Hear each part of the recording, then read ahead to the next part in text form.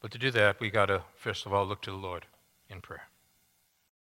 And so, Father, what we're asking now is that you would equip us to better understand how to take the text of Scripture and relate it to the issues that we face day in, day out, everyday living. Now, people have gone through a wide range of issues this past week in this congregation.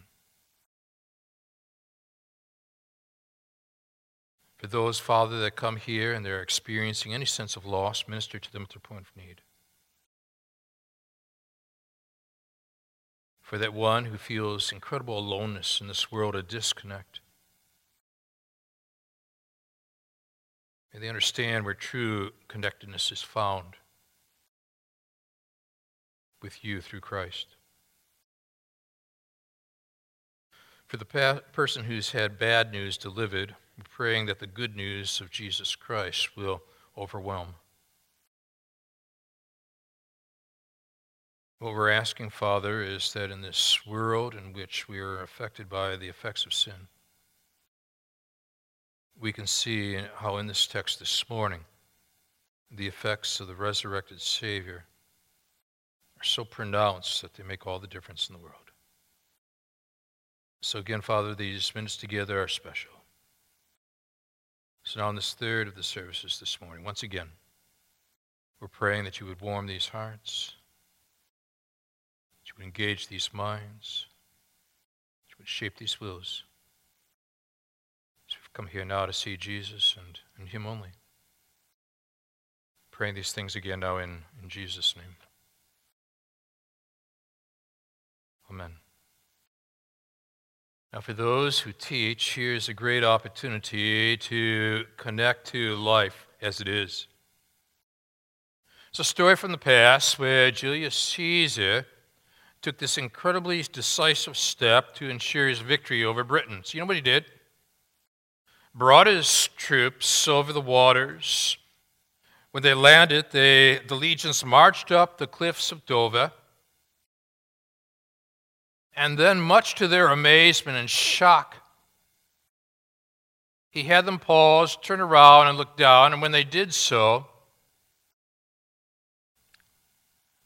their boats, their ships, were burning up.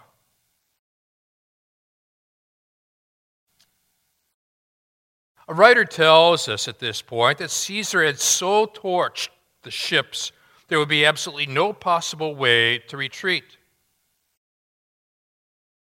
Unable to return to the continent, there was nothing left for them but to advance and be victorious. And when I came across that, what came to my mind immediately was the way in which life operates. You ever felt as though God torched your ship? There's no going back. Under such circumstances, what we've got to bear in mind is that we've been positioned in this world for forward advancement. The believer understands forward advancement means moving forward with the gospel of Jesus Christ. And what I want to do with you this morning as we explore this together is to draw out three significant distinctives of gospel advancement that I see here. And if you've been challenged by this in any way, shape, or form at work, in your extended family, where you long to see the gospel advance, but for some reason you're finding challenges along the way, I think this passage is for you. Three distinctives here. The first comes out of verse 1 through 4, and we're going to put it like this. Number one, that as the gospel of Jesus Christ advances, you and I, we should know that close fellowship is critical. You nor I were meant to go it alone. Now, beginning with verse 1, I want you to notice that there's a journey that's beginning to unfold here, and we're going to put up a picture of this journey in just a second. In verse 1, we're told, after this, Paul left Athens and went to Corinth. If you could put up a picture of what that's like as you're entering Corinth today. And this is what some of my family members were seeing as we were on the highway. moving from Athens to Corinth. It was about an hour and a half in travel time. Our guide at this point, she turns my direction, and something of a stage whisper says to me, and the Apostle Paul walked this. Immediately started to minister. And someone else then piped in, that Paul must have been one tough dude. And he was. God gave him strength, you see, in his journeys as he would move from one setting to the other to set up shop and immediately be part of forward gospel advancement. So we arrive on the scene in Corinth. The next picture helps us to understand a little better of what we were experiencing at that point. In the upper level of that sign, it's in Greek, and the lower level, ancient Corinth, archaeological site and museum. And here in the background, you see how the past and the present are actually merging together. But notice with me now some of the archaeological elements that are tied right there. And picture what the Apostle Paul is experiencing here, where at this moment he has left Athens and it has been a mixed experience. Yeah, some have come to know Christ as Lord and Savior. Others were indifferent. Still others mocked. In his autobiographical writings, 2 Corinthians is the most of them. He expresses a sense of downheartedness. He's downcast about the challenges that he's just gone through. So you get the sense here, this is a weary soul. And he's arriving in Corinth alone. You ever felt that way?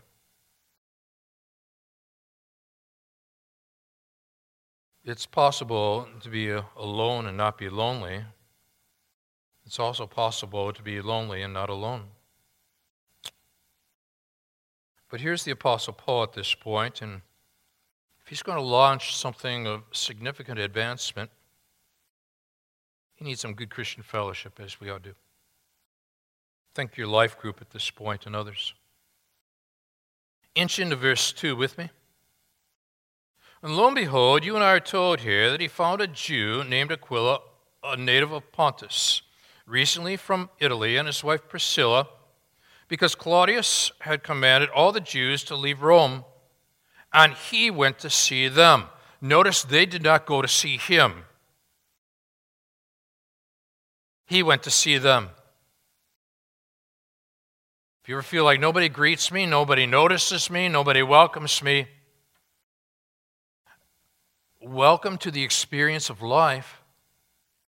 But notice we are called upon to take initiative. And we can't simply say, I'm introverted or I'm extroverted, therefore I'm capable of, or I should, or I will, ... No, instead, if you're a follower of Jesus Christ, notice that you and I, based upon the way the relationship of Father, Son, Holy Spirit works, the ultimate example of fellowship. Paul now breathes this in. He found a Jew named Aquila, a native of Pontus, recently come from Italy, and his wife Priscilla, because Claudius had commanded all the Jews to leave Rome. He went to see them. Notice he is not passive. Notice that he is proactive. Christians find a way, you see, to be very proactive with life. If you're looking for a way to connect, life groups here are a great way. So many ministry opportunities available. Roll up some sleeves and find a way.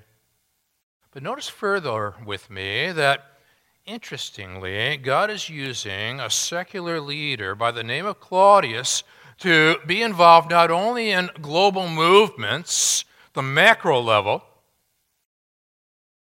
simultaneously, he's involved in micro movements, the local level. And so here is Paul, and all of a sudden, Priscilla and Aquila appear on the scene, and God is using the mindset of a secularist, the emperor, to create movements by which all of a sudden Christians are finding one another. course, you have the example too in Luke chapter 2, don't you? We've talked about it every so often where Caesar Augustus issues a decree. All of a sudden there are movements. And lo and behold, Joseph and Mary make their way to Bethlehem and fulfill a prophecy from the 8th century BC. Which means then that God is sovereign over both the secular as well as the sacred. He is not hindered by the secular. He will even use the secular to produce the sacred. So if you're experiencing some kind of secular challenge in your own personal experience, realize you've got a sovereign God who has the upper hand in life, you see. And he has this way of networking people together. Peanuts comic strip from years ago. Lucy's there, and she's frustrated with relationships. I know everybody in this family hates me. I'm going to go where I'm appreciated. There must be a place in this world where I'd be appreciated. And then you get to the last frame, and she looks at you sheepishly and then says, give me a hint. Don't you get the impression people are longing for you to give them the hint? Where can I go and feel welcomed? Where can I be and not feel so disconnected? And so here now, in a new setting that he is not native to, he's from the outside, he is not an insider, like many of us. Here he is, and all of a sudden God's networking him with other people. This is not an accident in time. These are appointments with time. So ask yourself now about the surprising appointments that God has been establishing relationally for you. Maybe there's somebody who has so impacted your life, broke right into your life experience that you didn't know 10, 15 years ago. But so critical today. Be proactive.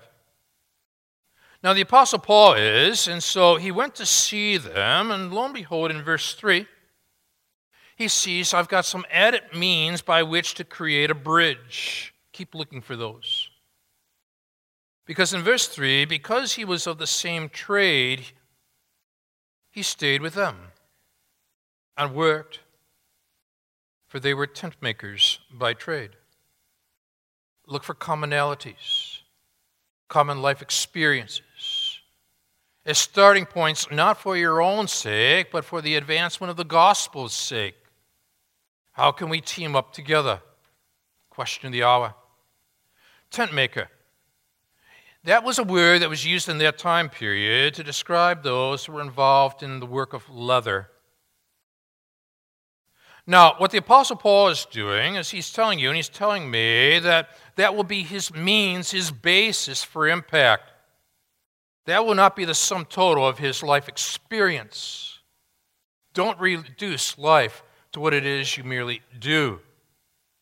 Ask yourself, how can I take what I do and create a life experience from it for others to come to know true life, to experience life?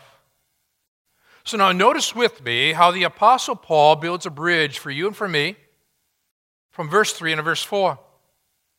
Yeah, they're tent makers, and now they have joined forces together, so what is he going to do? In verse 4, he reasoned in the synagogue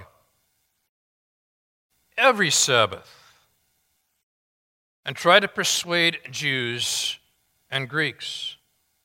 In other words, with that as his base now, he's giving himself opportunity to reach those which at this point are religious unbelievers. They're religious, yeah, unbelievers, though at the same time. Be able to discern just because somebody is religious does not necessarily mean that they know Jesus Christ as their Lord and as their Savior. He's using then his skills to communicate an experience with life out of his own life experience. Are you doing that? Well, William Carey was doing it. He was a shoemaker by trade. But he had a longing to reach others with the gospel, and so everyone who came into the shoe shop heard that Jesus Christ is Savior and Lord. And one of his friends took him aside. Biographer now tells us at this point, quote, "William, all this talk about Jesus, Jesus, Jesus. Man, it's ruining your business." Carey responded, quote, "My business? My business is to advance the kingdom of God. I only cobble shoes to meet expenses." Can you build that into your own everyday experience? Whatever it is that you do is your opportunity, your means, your launching pad to build a verse 4 out of the verse 3 of your own life, where you can reason with others about what matters most, communicate with others about who matters most. And so at this point, this is exactly what the Apostle Paul is doing. So you're looking for fellowship, but you're not looking for fellowship so that you can be inwardly oriented. You are building fellowship so that you can be outwardly expressive. We are not to be reservoirs of truth. In our relationships, we're meant to be channels of truth. So whatever circle of fellowship you find yourself in, turn it outward rather than maintaining inwardness. And ask, how can this be the launching pad where we gain traction towards kingdom advancement? Because the Caesars of this world would want to remind us ships are burned for reasons. And it's time to move on. So, fellowship, koinonia, the Greek word in your Newer Testament, means not merely sharing something with one another. It also means sharing in someone with one another. So you can share that something and that someone with others, so they can be part of the koinonia of your life. So this is now what the Apostle Paul is doing, and he's using that typical strategy to the Jew first and then also to the Gentile. As the gospel of Jesus Christ advances, we should know that close fellowship is critical. The Godhead itself reveals that. But now a second distinctive flows out of this in verses 5 through 11, that as the gospel of Jesus Christ advances, we should know, secondly, that needed assurance is available. There's going to be pushback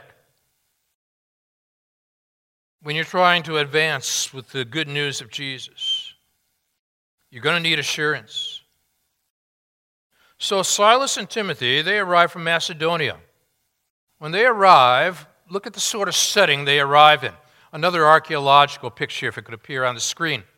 Allow for us to be able to see the setting in which the Apostle Paul was ministering.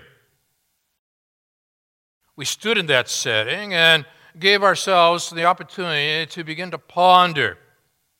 I'm thinking, okay, I'm going to be talking about Corinth and 2 Corinthians the next year.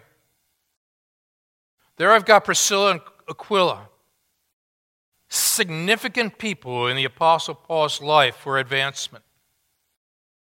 Then what God does, he brings Silas and Timothy along from Macedonia. Here's where they arrive. Now they're converging on a strategic setting of Corinth. Now, Corinth in relationship to Athens would be like New York in relationship to Boston. Athens was something of the academic center of Greece. Corinth was something of the business sector of Greece. Different culture, same need. I love the flexibility of the Apostle Paul at this point. We're in Athens, in the academic culture of Acts 17, He could reason things through philosophically with the Athenians. And in chapter 18, what does he do? He starts a business. Tent making, which gets the minds going of those around him. This man is entrepreneurial. This man knows how to relate to the culture because he's got a supercultural God who's addressing all the various cultures that God is shifting Paul in and out of. Now, ask yourself, where does God position me, and how can I use what I do and who I know to get some forward traction in advancements? Well, Silas and Timothy, they arrive from Macedonia. Is this you? Paul was occupied with the Word. When you got spare time on your hands, are you occupied with the Word? But he doesn't merely internalize it. The internals are meant to shape the externals. So he goes on testifying to the Jews that the Christ was Jesus. Now, you and I are so comfortable and prone to simply talk about Jesus Christ, aren't we? But what you've got to bear in mind for the secular mindset and the religious mindset of that time, those were not necessarily connected words or ideas. The Jews were waiting for the Christ, or the Old Testament term for it, Messiah. They've heard about Jesus. Now the challenge is for Paul to be able to create a sense of advancement, to make a connection that Jesus is the Christ is Jesus. Now again, you and I are dealing with disconnected people, not only relationally, but also when it comes to matters spiritually. They need to connect the idea of the historic Jesus to the ramifications of what that Jesus means in 2018 living. That he's alive, that he's Lord. And that makes all the difference in the world. Now, you think that this is a great opportunity. What I want you to bear in mind is that when you see an opportunity with the gospel, there will be opposition to the gospel. They go hand in hand.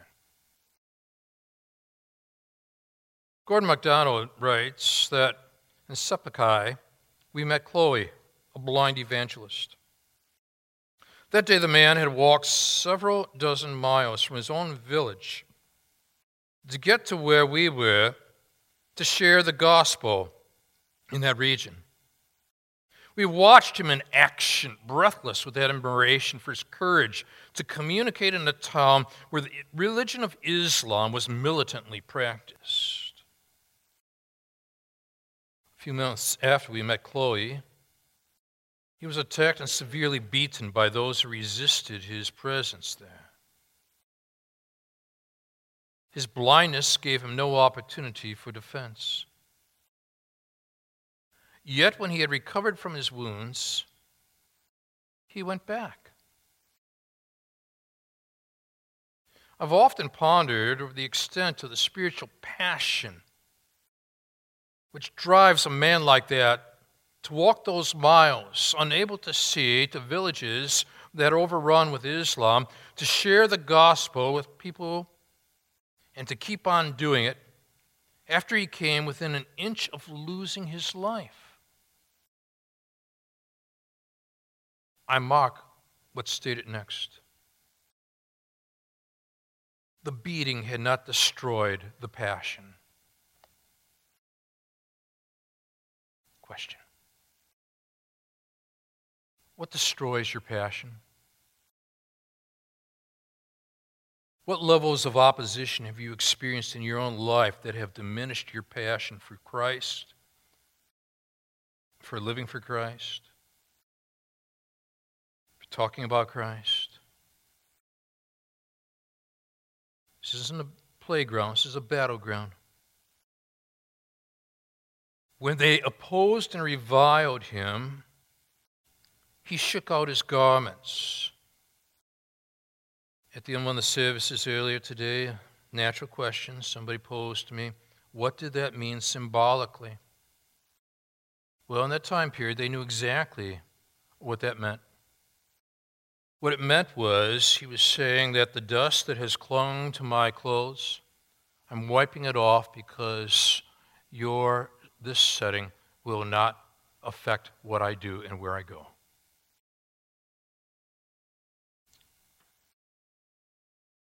But then there's a second symbolic aspect to all this.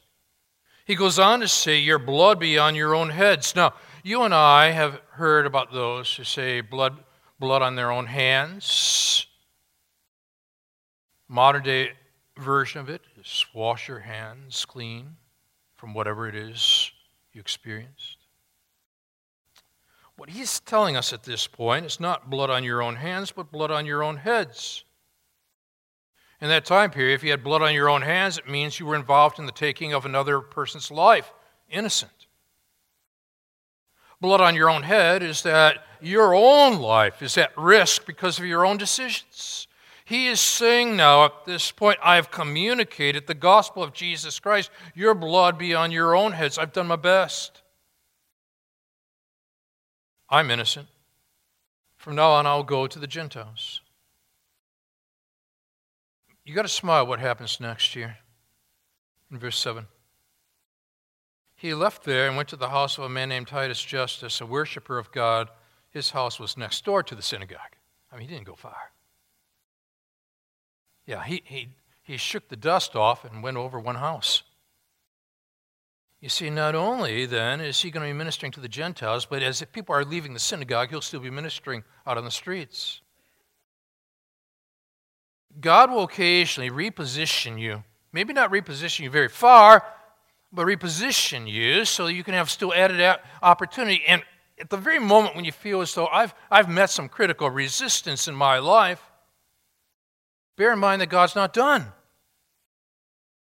He goes next door, and as he goes next door with the intent now beginning to reach the Gentiles after having ministered among the religious unbelievers in the synagogue,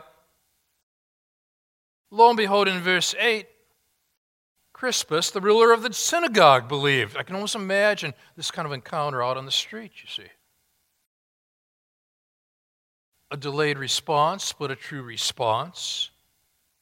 He believed in the Lord together with his entire household. If you track in the book of Acts, you know that Lydia and her whole household, the Philippian jailer and his whole household, and now at this point, what we find here is Crispus and his whole household are committing themselves, and we see the fellowship expanding. There's added networking. And with this added networking, we see still more expansion and advancement. And many of the Corinthians, hearing Paul, believed and were baptized. Now, as I've said, where there's opportunity, there's opposition. Where there's opposition, there's opportunity. And what you and I need, because this is life, we need assurance to keep on keeping on. And so what God does, he breaks into the nighttime of Paul's evening. And in a vision, verse 9 says, do not be afraid. Sometime work your way through the do not be afraids of the Bible. What they share in common is that the do not be afraids have to do with somebody being pitted in the midst of conflict, challenges, opposition to advancements. Do not be afraid, but go on speaking and do not be silent. Go on speaking. Maybe that loved one, maybe those relatives, maybe your extended relationships thus far seem to be what we'll call gospel resistant. Do not be afraid. Go on speaking. Do not be silent. And with the richness of the do not be afraid comes the profoundness in verse 10 of the I am with you. Talk about connectedness. For I am with you, and no one will attack you to harm you. For I have many in this city who are my people. Paul has taught them, he's discipled them. Paul has baptized them. Paul is being told, furthermore, I will be with you. Where does this idea resonate from? Matthew chapter 28.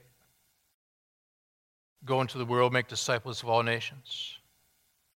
Tells them to baptize them in the name of the Father, the Son, and Holy Spirit.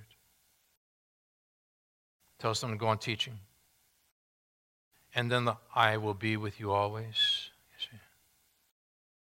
Now, what I want you to see here at this point is that you have to claim the promise of God, no matter what it is you're facing in the oppositions of life. And in the promise of God, as you claim the promise of God, you're going to have a greater sense of the presence of God. As he's recalling his life experiences in Corinth in chapter 1, verse 20 of 2 Corinthians, which we're going to get to, Paul writes, "For all the promises of God find their yes in him." This is why it is through him that we utter our Amen to God for his glory. Now this afternoon, when you're watching the Masters, because Christians watch the Masters, you see. When we get to the 11th, 12th, and 13th holes, the 11th, 12th, and 13th holes at Augusta are known as Amen Corner. And there's been some serious quotes that have come from the lips of golfers who've done the Masters about the challenges and the opposition to the terrain.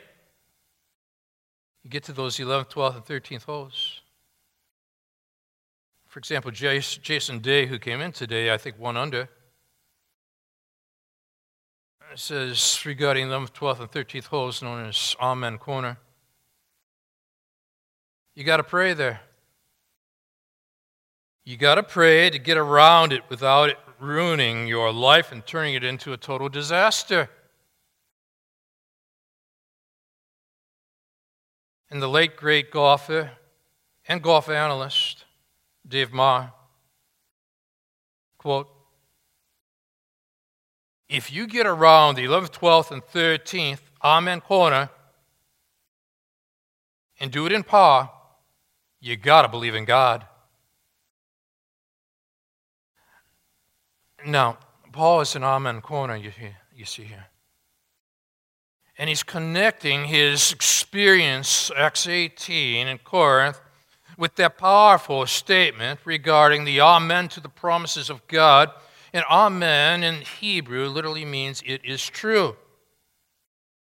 So when you're experiencing pushback in life regarding gospel advancement, remind yourself that the promise entails the presence, and it is true on the course of life.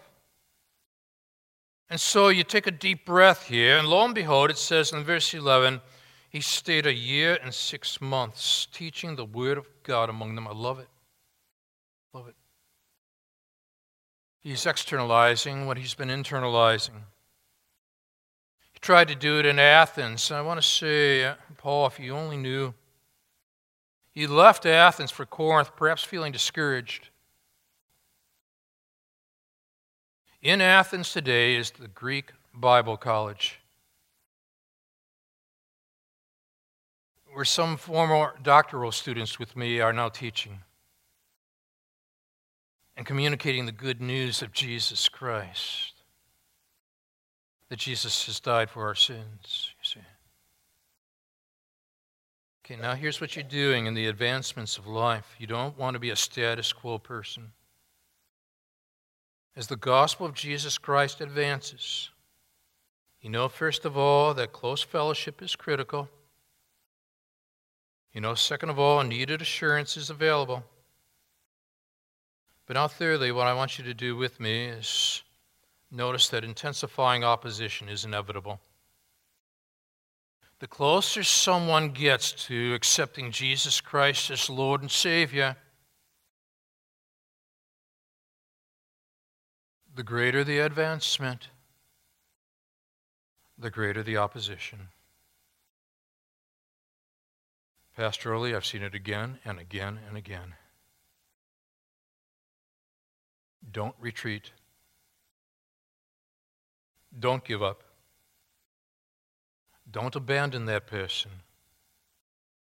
when that person is facing the opposition. So now, beginning with verse 12. But when Gallio was proconsul of Achaia, the Jews made a united attack. These are not secularists. These are religionists. They made a united attack on Paul and brought him before the tribunal. In the Greek, the tribunal is the bema seat. Maybe a picture appears on the screen at this point. Could you show that picture of the bema seat? We're standing at the bema seat. This is the wording, bema. In our English Standard Version, tribunal. It's also known as the judgment seat. Now, the Apostle Paul has been brought before a secular jurist by religionist unbelievers in the midst of their opposition to the advancement of the gospel. Here he is. Let's get another angle of it from a different perspective. They're taken from Walt Kaiser, a former professor of mine. His book, The Archaeological Study Bible. There's the bema seat again. We're told here now in verse 13 that before that bema seat, they're saying this man is persuading men to worship God contrary to the law. What is fascinating to me is that the same word the Apostle Paul is now going to utilize when we get to 2 Corinthians chapter 5, verse 10. Where he's going to inform you, and he's going to inform me, in 2 Corinthians 5, verse 10, we must all appear before the judgment seat, literally the bema seat of Christ. See how all this comes together for you? There's the bema seat, even today. But now at this point, the religious unbelievers are arguing. They're saying this man is persuading people to worship God contrary to the law. But there is what I'll call a lowercase law and an uppercase law. There is a law above the law. They're using lowercase law. The Apostle Paul knows the meaning of uppercase law. They take him before the secularist jurist. Back to the text on the screen. Verse 14. But when Paul was about to open his mouth, he's a believer, you know. The secular jurist, Gallio, speaks. The writer Seneca, that time period, tells us that Gallio was an impartial judge who could not be swayed. So now they're trying to sway him. Gallio breaks in with impartiality, stating, if it were a matter of wrongdoing or a vicious crime, O Jews, I'd have reason to accept your complaint. But since it is a matter of questions about words and names in your own law, see to it yourselves. I refuse to be a judge of these things. And in verse 16, he drove them from the bema seat, the tribunal. And I can imagine now the Apostle Paul is saying, God used an unbelieving Roman to protect this believing Jew against the opposition of unbelieving Jews. How do you explain this? That's God. In his writings, John Wesley tells us he was riding down a road one day. It dawned on him that 3 whole days had passed. He'd not suffered any persecution. Not a brick was thrown, an egg had been sent in his direction. 1700s. London. So we're told, alarmed, I stopped my horse and shouted, can it be that I'm a sinner? I have sinned and I am backslidden in my relationship to God. So he gets off his horse and gets down on his knees and begins to pray with God, show where he's gone wrong. And lo and behold, there's this guy on the other end of the hedge, and he hears Wesley, looks over and realizes it's Wesley. This man's been totally opposed to the advancement of the gospel. And so he says to himself, this is my moment. I'll fix that Methodist. Picking up a brick and tossing it at Wesley, it missed the mark, fell harmlessly beside Wesley, and then Wesley, in his journal, leaps to his feet joyfully, exclaiming, quote, thank God it's all right, I still have God's presence, unquote. And the Apostle Paul would have nodded. Hadn't God said, and I will be with you, in verse 10, and no one will attack you to harm you? For I have many in the city who are my people. And so, of all people, the secular jurist drives the religionist from the tribunal to protect the Apostle Paul. So what do? Hostilities are rising. And in verse 17, you can see the anti-Semitism now percolating within the Roman Empire in this particular region, Corinth. They all seize Sosthenes, the ruler of the synagogue, and beat him in front of the Bema seat, the tribunal. Evidently, Gallio at this point was indifferent to all this, remaining impartial. He had walked away from this. You pull all this together then, and you realize we're in a battleground. This is no playground. And the moment you think you've got an opportunity to see the advancement of the gospel, beware, there will be a counter approach, opposition to the gospel. But you go on speaking. You go on sharing. You go on living for Jesus. And remind yourself that if your boats have been burned, there's a reason. There's no turning back. There's nothing left to do but to advance in service to the King. Let's stand together. So, Father, no matter what the experiences have been the last 7 days after Easter, the challenges of life, the highs of life, the lows of life, and the normalcy of life, take now what's here in this 18th chapter, a vivid description of what the Apostle Paul experienced, and help us now to build a bridge in 2018. Help us to build a bridge in other people's hearts and minds and souls, and use us to make a difference, we pray. We'll give you all the glory. In Jesus' name, amen. God bless you.